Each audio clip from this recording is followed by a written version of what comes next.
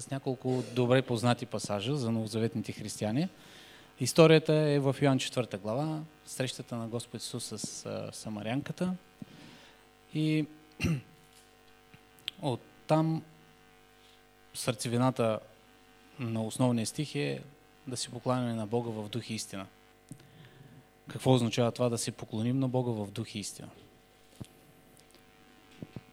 Нека Господ да ни даде отворени уши, да чуеме, да приемем Словото и Господ да даде добро Слово за всеки един от нас.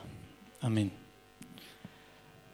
Йоан 4 глава и за да навлезнем в темата, както се казва, ще зачита от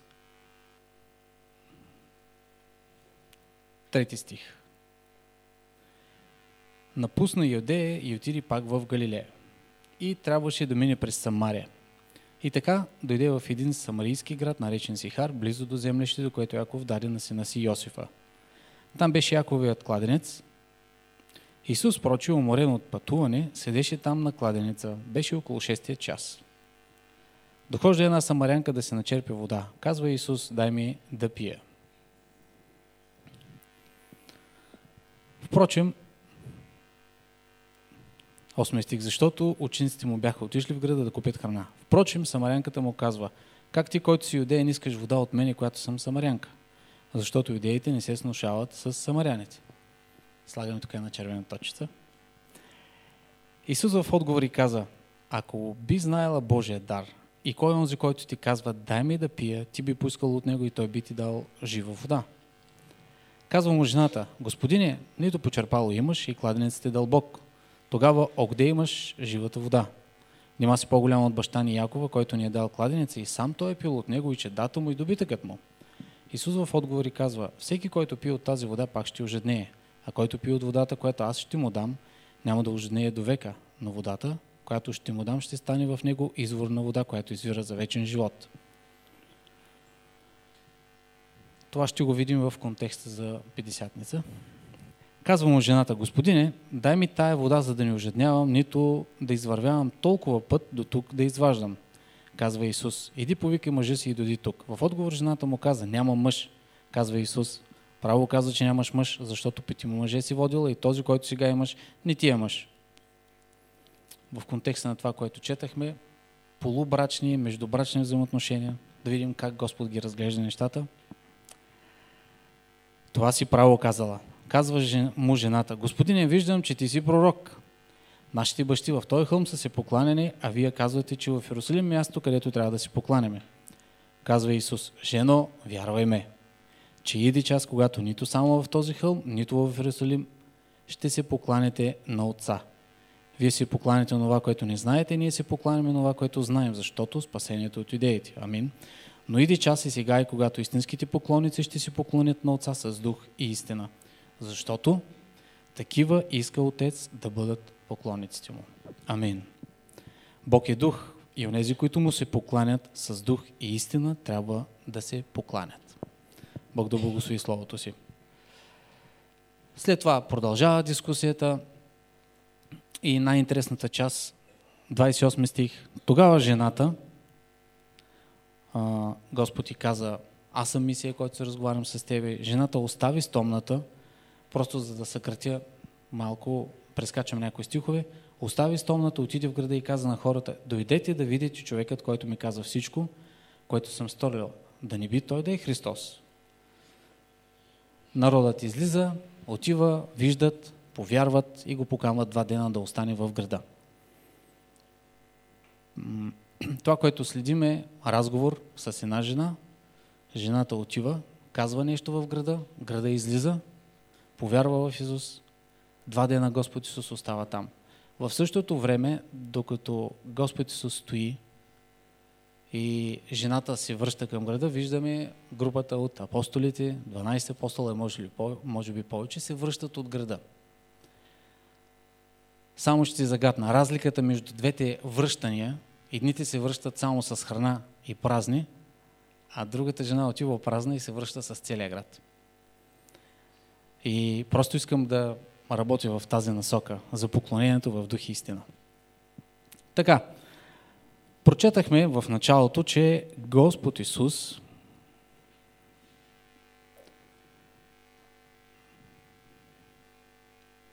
Шести стих.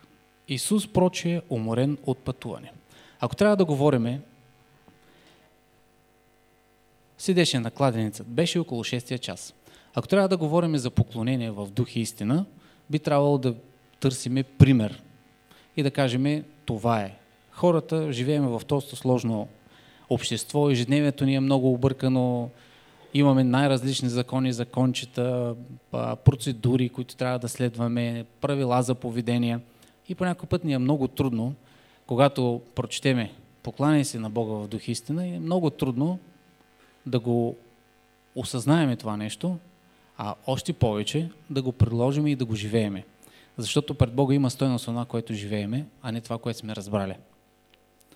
Добре е да разбираме, но още по-добре е, когато практикуваме това, което разбираме.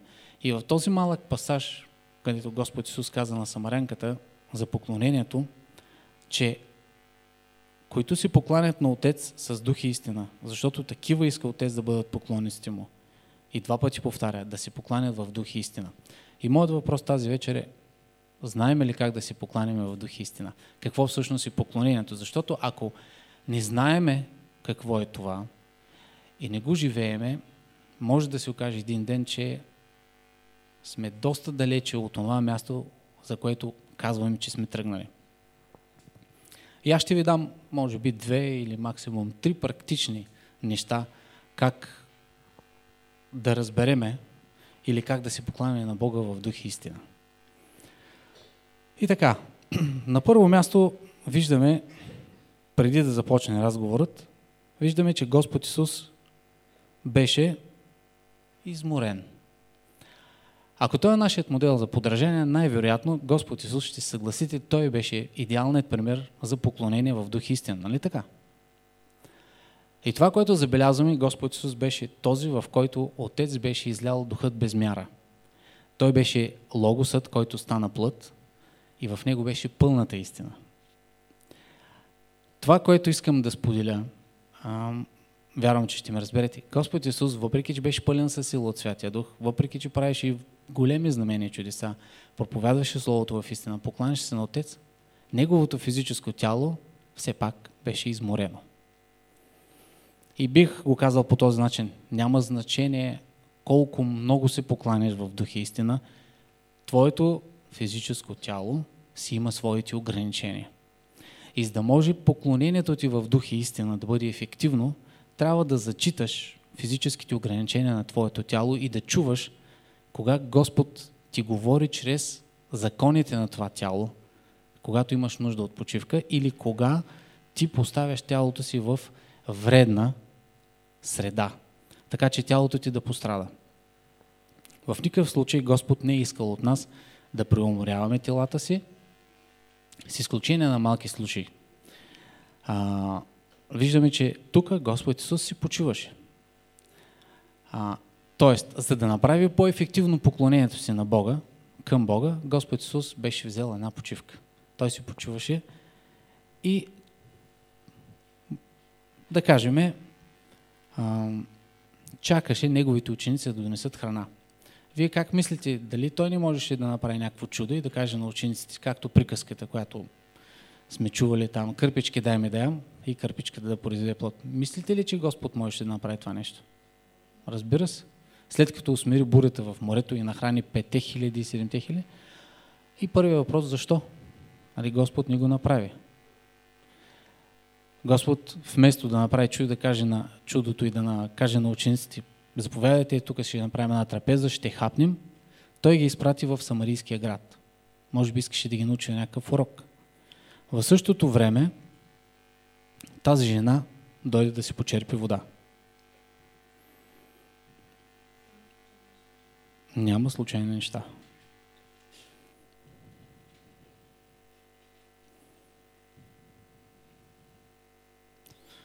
И бих го казал така. Да си почиваш и да зачиташ ограниченията на тялото си е един аспект на поклонение в дух и истина спрямо Бога. Защото Бог ти е дал това тяло.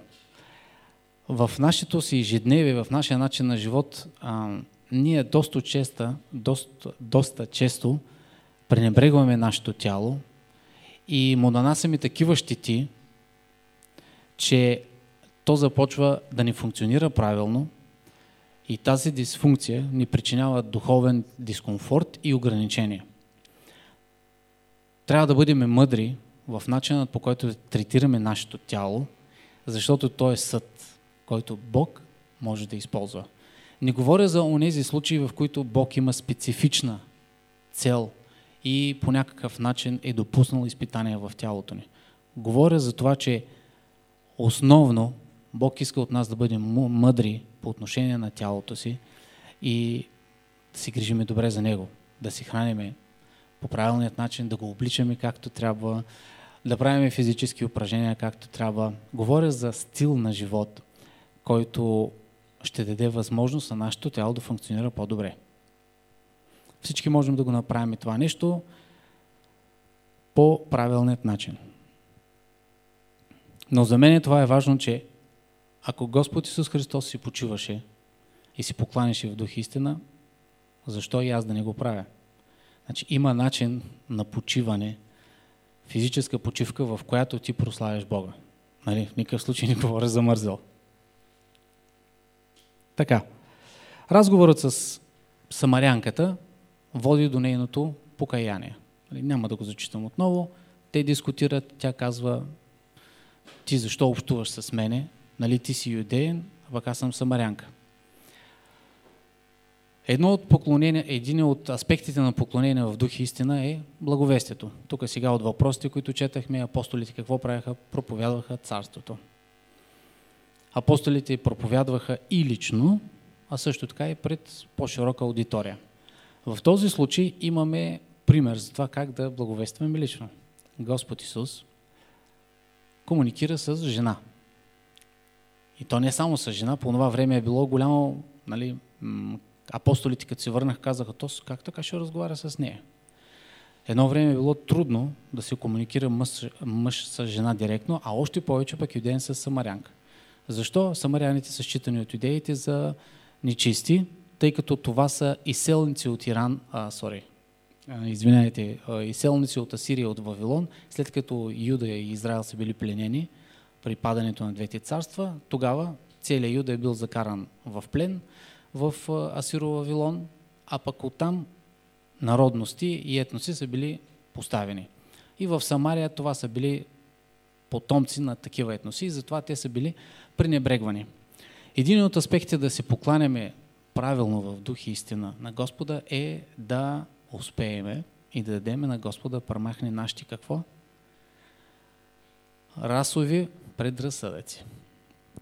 Тук, което Господ ни казва, е, че Господ Исус директно комуникира с самарянката. Самарянката беше от друга раса и беше презряна като етнос от страна на юдеите. И виждаме как Господ Исус директно комуникира с нея. Ако Господ Исус го прави, като си почива и се покланя на Бога в дух и истина, защо ние да не го направим? За да бъдем ефективни като поклонение към Господа, това е един друг аспект. Номер 1 казах: уважавай тялото, което Господ ти е дал, за да бъдеш по-ефективен в служба на Господа. Номер 2, дай шанс на Господа да се справи с твоите етнически и религиозни и всякакъв друг предразсъдъци, които могат да ти попречат. И аз ще ви го докажа. След като комуникираха с тази жена, Господ ти откри няколко аспекта на Бога. Първото, кое е приемане. Той комуникира с нея, за да общуваш с един човек. Това означава, че по някакъв начин показваш уважението си към него. Тази жена по някакъв начин беше ценна в очите на Господа. Защото той не комуникира с нея безцелно, нито както е прието сега като етикет: здравей, какво правиш? И докато още човека ти отговаря, ти си на следващия: здравей, как си? Четах една книга, всъщност тя се казва "Мъжът в огледалото". И тя започва така: един швед отишъл на обучение в Америка и след 6-месечното обучение в Америка го питат: добре, какво ще запомниш най-много от Америка? И той казал: всичките питат как си и на никой не му пука за тебе. Докато при Господ Исус е точно обратното. Той вижда тази жена, обръща и внимание и вижда, че тази комуникация тя градира. Тя се развива. Ако той не я беше заговорил, тя нямаше да разбере първо, че той има живата вода. Второ, че той е Месия. Но комуникацията с тази жена и даде шанс да се увери първо в Божията добрина, в Божията милост и че няма значение колко ти е лошо досието от миналото, когато се свържиш с Господа, Бог може да те използва. Нали? Няма значение колко лош си бил в миналото или колко лошо мислят хората за тебе или са мислили. Когато си покаеш и се обърнеш към Господа, Бог може да те използва. И ние го виждаме в този случай. След като жената разбира и приема на вяра думите, този, който се разговаря с тебе, аз съм Месия, тя можеше да каже, какво ми се правиш? Извинявайте, нали, за този речник. Можеше да каже най-различни неща. То с нещо му става, нали?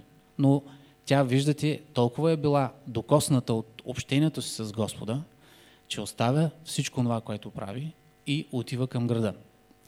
Още една скобичка. Когато започват да говорят, жената демонстрира своята набожност по определения модел, който са е научили в обществото. Тя казва, тя има някакво усещане, че трябва да се покланя на Бога, но тя просто няма пълната истина как да го направи. Тя казва, мен са ме научили, се покланя в този хълм, чувала съм, че при вас вие се покланяте в Иерусалим. Господ Исус разчупва този модел на мислене, който е много важен за поклонението в дух и истина и казва, не, нито в този хълм, нито тук, нито там, ами идва времето, когато ще се покланяме на Отец и трябва да се покланяме на Отец в дух и истина, където и да се намираме. И ето ние се намираме в Девня и се покланяме на Бога в дух и истина. Амин. Така, виждаме как жената избърза, отиде и доведе града при Господ Исус Христос. В същото време виждаме 12 човека, може би и са повече, как са отишли в този град. Това е най-важното, което искам да споделя. Тези 12 ученика, или да кажем малко повече от тях, не се пише колко време вече са били с Господа и кога точно Господ минава. Нали? Приблизително може да кажем, може би след първата или втората година от общението с Него. Тези хора са били с Него, както обичаме да казваме, 24/7. Нали? 24 часа в денонощието, 7 дена в седмицата. Слушали са, виждали са, слушали са какво проповядва Господ Исус, виждали са какво правят. Насаме Той им обяснява много неща. Но тези хора все още не са научили този важен урок. Те отидаха с предразсъдъците, своят етнически религиозен предразсъдък, 12 човека, че е повече в един град. Господ Исус ги прати да търсят храна.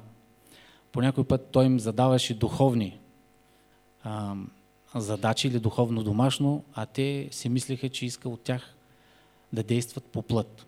И те наистина отидаха да търсят храна.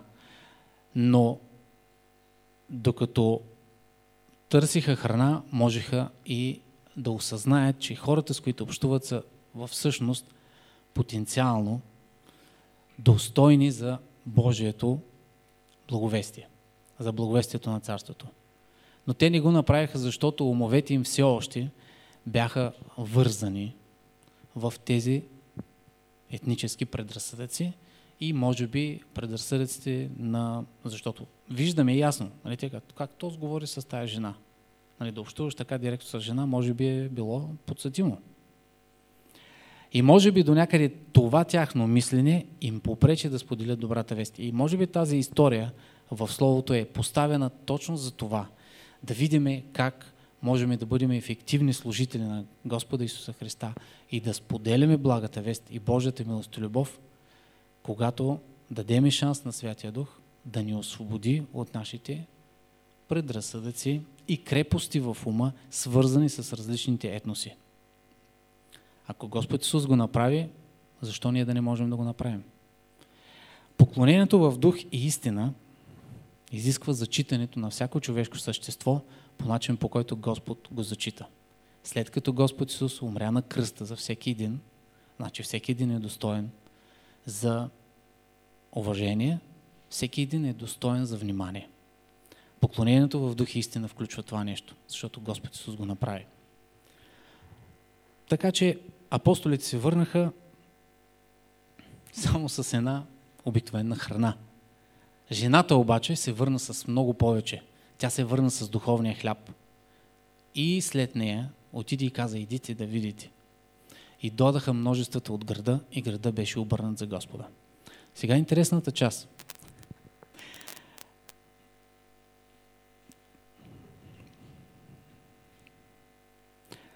Когато дойдаха учениците, въпреки че не бяха си направили, грубо казано, домашното добре, Господ Исус не ги нахока.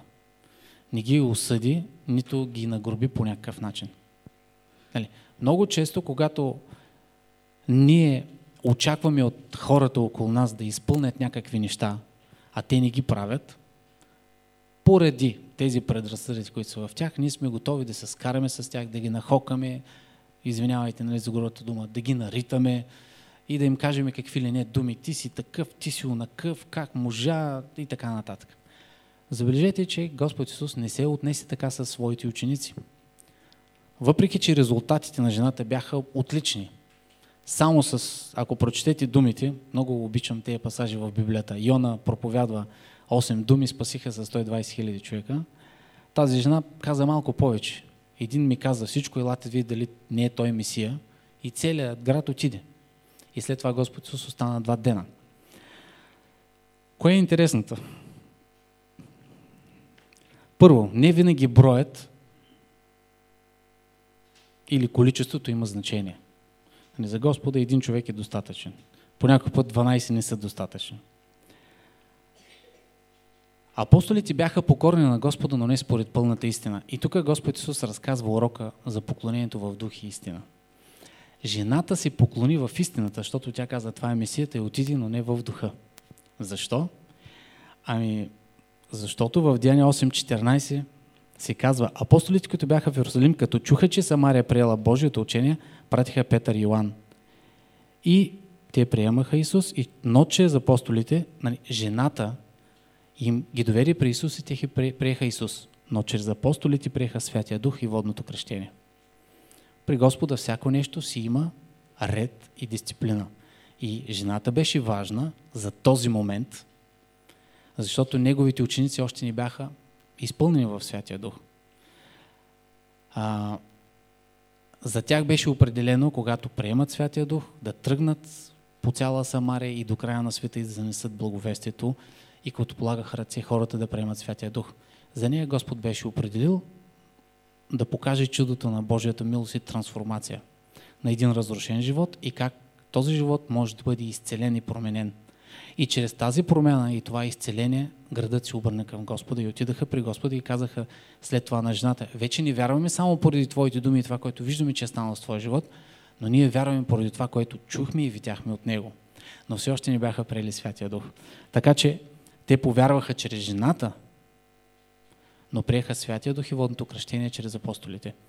Тук виждаме универсалният принцип на Бога. Църквата е един голям екип. Няма един човек, който да върши всичко. Може би днес ти ще направиш това нещо, защото Бог е определил, а другите да изглежда, че нищо не правят. Обаче утре тези хора ще направят втората стъпка, за която Бог ги е приготвил. Така че всеки един от нас тук си има определен час и момент, в който Бог ще го използва за нещо специфично. Няма само пастор, няма само някой, който говори тому. Всеки един е важен, всеки един е ценен пред Господа. И самарянката беше ценна, и учениците бяха ценни. Едната доведе хората, градът при Господа, другите след това направиха възможно идването на Святия Дух и кръщението и обръщането на Самария към Господа. И приемането на Божието учение. Така, поклонението, въпреки това, виждаме няколко аспекта, на това поклонение в дух и истина. Защото казваме, защо Господ каза: ще избегна от теологията, поклонението в дух и в истина. И сега, можеш да се покланяш в дух, но не според пълната истина. И можеш да имаш поклонение в истината, но не в духа. Сега видяхме, може да имаш много знания, Аполос беше такъв, ако си спомняте от Новия Завет, Но след това Прискила и Акила го дръпнаха на страна и му изясниха по-точно Божия път. Той беше силен в Слово. Много добре познаваше Словото, познаваше Логоса, но му трябваше опътването и водителството на Святия Дух, и Прискила и Акила му изложиха по-точно пътят Господен и той след това започна да проповядва по правилният начин. Спомните си, в Галатяни апостол Павел казва така: Петър, когато нямаше израелтяни, стоеше и се хранеше с езичниците. Обаче, когато дойдаха от неговите, той странеше и каза, лицемерстваше, и апостол Павел казва в стиха: и като видях, че не се обхожда според истината на благовестието, значи човек изпълнен със Святия Дух може да не се обхожда според истината. Затова има много аспекти. Всеки един от нас, ако си даде време да изучава Словото и да се размишлява, може да види различни начини, по които може да се покланя в дух и истина и да следва Господа и да работи за Господа. Аз ще ви дам два простички начина, които вярвам, че дават резултати, работят. Единият в кавички простичък начин се намира в Лука, в 6 глава, от 27 стих. Чета надолу: но на вас, които слушате, казвам: любете неприятелите си, простички начини. Правете добро на тези, които ви мразят. Благославяйте тези, които ви кълнат. Молете се за тези, които ви нанасят вреда. На този, който ти удари по едната буза, обърни и другата. И на този, който ти вземе горната дреха, не отказва и ризата си. Дай на всеки, който ти поиска, и не искай обратно своето от този, който го отнема. И както желаете да правят хората на вас, така и вие правете на тях. Това е поклонението в истина. Защото Господ Исус каза, това е истината, това е истинското естество на Бог Отец. Той е милостив към неблагодарните, дълготърпелив към нечестивите. В тази глава се говори това нещо. Но всички ние знаеме, че с наши собствени усилия това не можем да го направим. Трябва ни какво? Силата на Святия Дух. Затова е много важно поклонението в дух и истина. Защото Святия Дух е тази сила от Бога, която може да направи поклонението в истина. И ако правите добро само на тези, които ви любят, не правите нищо. И любимият ми стих 6.38: давайте и ще ви се дава. Добра мярка, натъпкана, стърсена, препълнена, ще ви дават в пазухата, защото с каквато мярка мерите, с такава ще ви се отмерва. Първата практична стъпка. Каква е твоята мярка? С каква мярка мериш? Защото Словото казва, с каквато мериш, с такава ще ти се отмери. Какво, колко, как и кога даваш? Даването е в предходните стихове. Там пише какво даваш. Благославяш, като те кълнат, обичаш тия, които те мразят, правиш добро на тия, които ти правят пакости. Това е даването. Не е това на края на службата, което минава. Това е 0,0001%, нито десятъкът. Те са важни давания, но много по-важните давания са в Лука 6 глава. Давайте, защото колкото е по-голяма мярката ти, толкова повече ще се прибавя в духовно и в благочестие. Защото ако само вземаш, ще ти се отнема нещо непрекъснато. Не може да трупаш нещо вътре в себе си, като вземаш. В природата няма празни работи. Така ще трупаш нещо, биваш егоистичен, отнема ти с живота полека. Биваш сребролюбец, Словото казва, сребролюбето отнема живота на този, който е обладан от него. Сребролюбец не означава богат. Сребролюбец може да бъде всеки човек. Когато лъмтиш и забравяш онова, за което те е призовал Господ. Или си фокусиран само на тези неща. Така. Прочее, бъдете милосърдни, както и вашия Отец е милосърд. Не седете и няма да бъдете съдени. Не осъждайте и няма да бъдете осъждани. Прощавайте и ще бъдете простени. Това са няколко аспекта от поклонението в дух и истина. Апостолите, казахме, не можаха да направят ефективно благовестието поради предразсъдъка, който беше в тях. И Господ Исус искаше да им даде един важен урок. И ето ви, това беше една практическа стъпка, която ви показвам и която всеки един от нас трябва да се стреми да живее чрез силата на Святия Дух и чрез да има тази праведна обхода в Господа. Това са важните неща. Един простичък пример, който може да практикувате. Благославяйте тези, които ви кълнат. От едно известно време ние практикуваме с моята съпруга, казва ми се, чували сте, време за благославяне. Сега, имаме възможност, двамата сме, няма определен час, време за благославяне. Аз знам тя от какво има нужда, тя знае аз от какво имам нужда. И просто полагаме ръка и се благославяме. Благославянето да нямаш високо кръвно, благославянето да бъдеш изцелен, благославянето за това, благославянето за това. 2 минутки, 3 минутки, когато го правиш с вяра, вярвайте ми, има ефект. Не е необходимо да дойдеш точно в църквата. В къщи, като си, пробвайте го, да видите, че работи. Правете го с вяра. Не е да стане някакъв таен обряд. Нали? Ай, сега заклинанието. Не. Благословението не е заклинание. Но правете го с вяра. Господ каза, благославяйте. И благославяш човека. Или някой друг, просто кратичко го благославяш. Пробвайте го да видите. Практическа стъпка. Вярвам, че ще даде добри резултати, защото Бог стои зад Словото си и никога няма да се отметне. Словото казва, че Той е верен и не се отмята. Трудно е в началото, но след това пък е много радостно, когато виждаш резултатите. Благославяйте. Номер 1. Да си покланяме на Бога в дух и истина. Опитах се да бъда кратичък и не теологичен.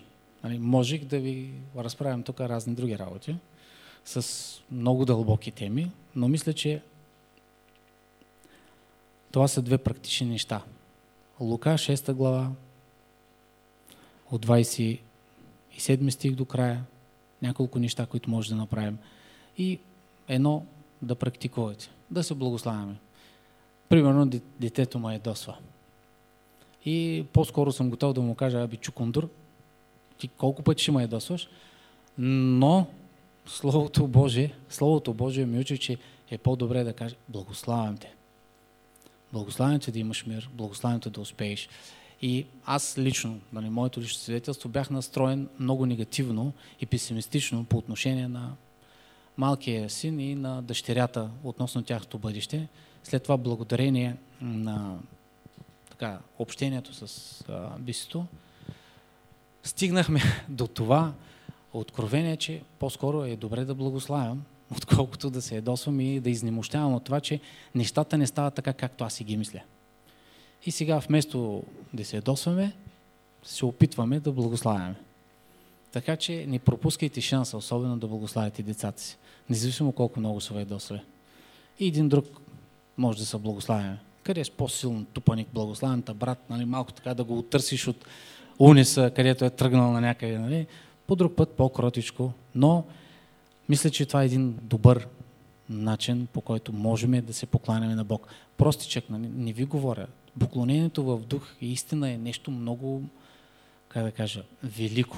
Но всеки един от нас трябва да открие това нещо. Всеки трябва да се извърви този път с Господа и Бог да му открие как специфично той да се покланя в дух и истина.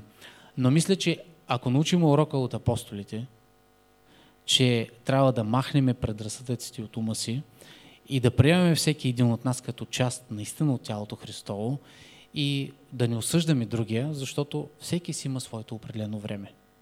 Така че Бог ще използва всеки един от нас. И моето насърчение към вас е, дайте шанс на Бога да ви използва. С тези кратки неща. Благославяйте се един друг. Благославяйте тези, които ви кълнат. Когато имате възможност да направите добро, направете го със съзнание от Господа. Когато много те мързи, тогава най-вероятно трябва да направиш нещо за Господа. Постарайте се да направите това нещо и не забравяйте да се почивате в Господа. Ако Господ Исус го прави, значи и ние трябва да го направим. Така че, нека да се покланяме в дух и истина, практикувайки тези мънички, но според мен полезни и добри неща, които всеки един може да направи. Не е никак трудно. Вместо да се ядосаш и да кажеш нещо, благослови. В началото наистина е трудно, но искай и се моли Святия Дух си даде тази сила. Защото след това, като се изгради този навик, ще видим изключителни резултати и изключително благословения. И всички ще бъдат усмихнати и всички ще казват, нека аз да ви кажа какво стана. Амин. Бог да ни благослови и да не забравяме да благославяме, защото искаме Бог да ни благославя. Така че, нека да бъда първи. Бъдете благословени всеки в онова, в което е най-добър. Защото ние мислиме, че сме добри в едно нещо, обаче Бог те е създал и знае в какво си добър. И Бог да ни даде добро здраве и мъдрост как да се отнасяме с нашите тела. Амин.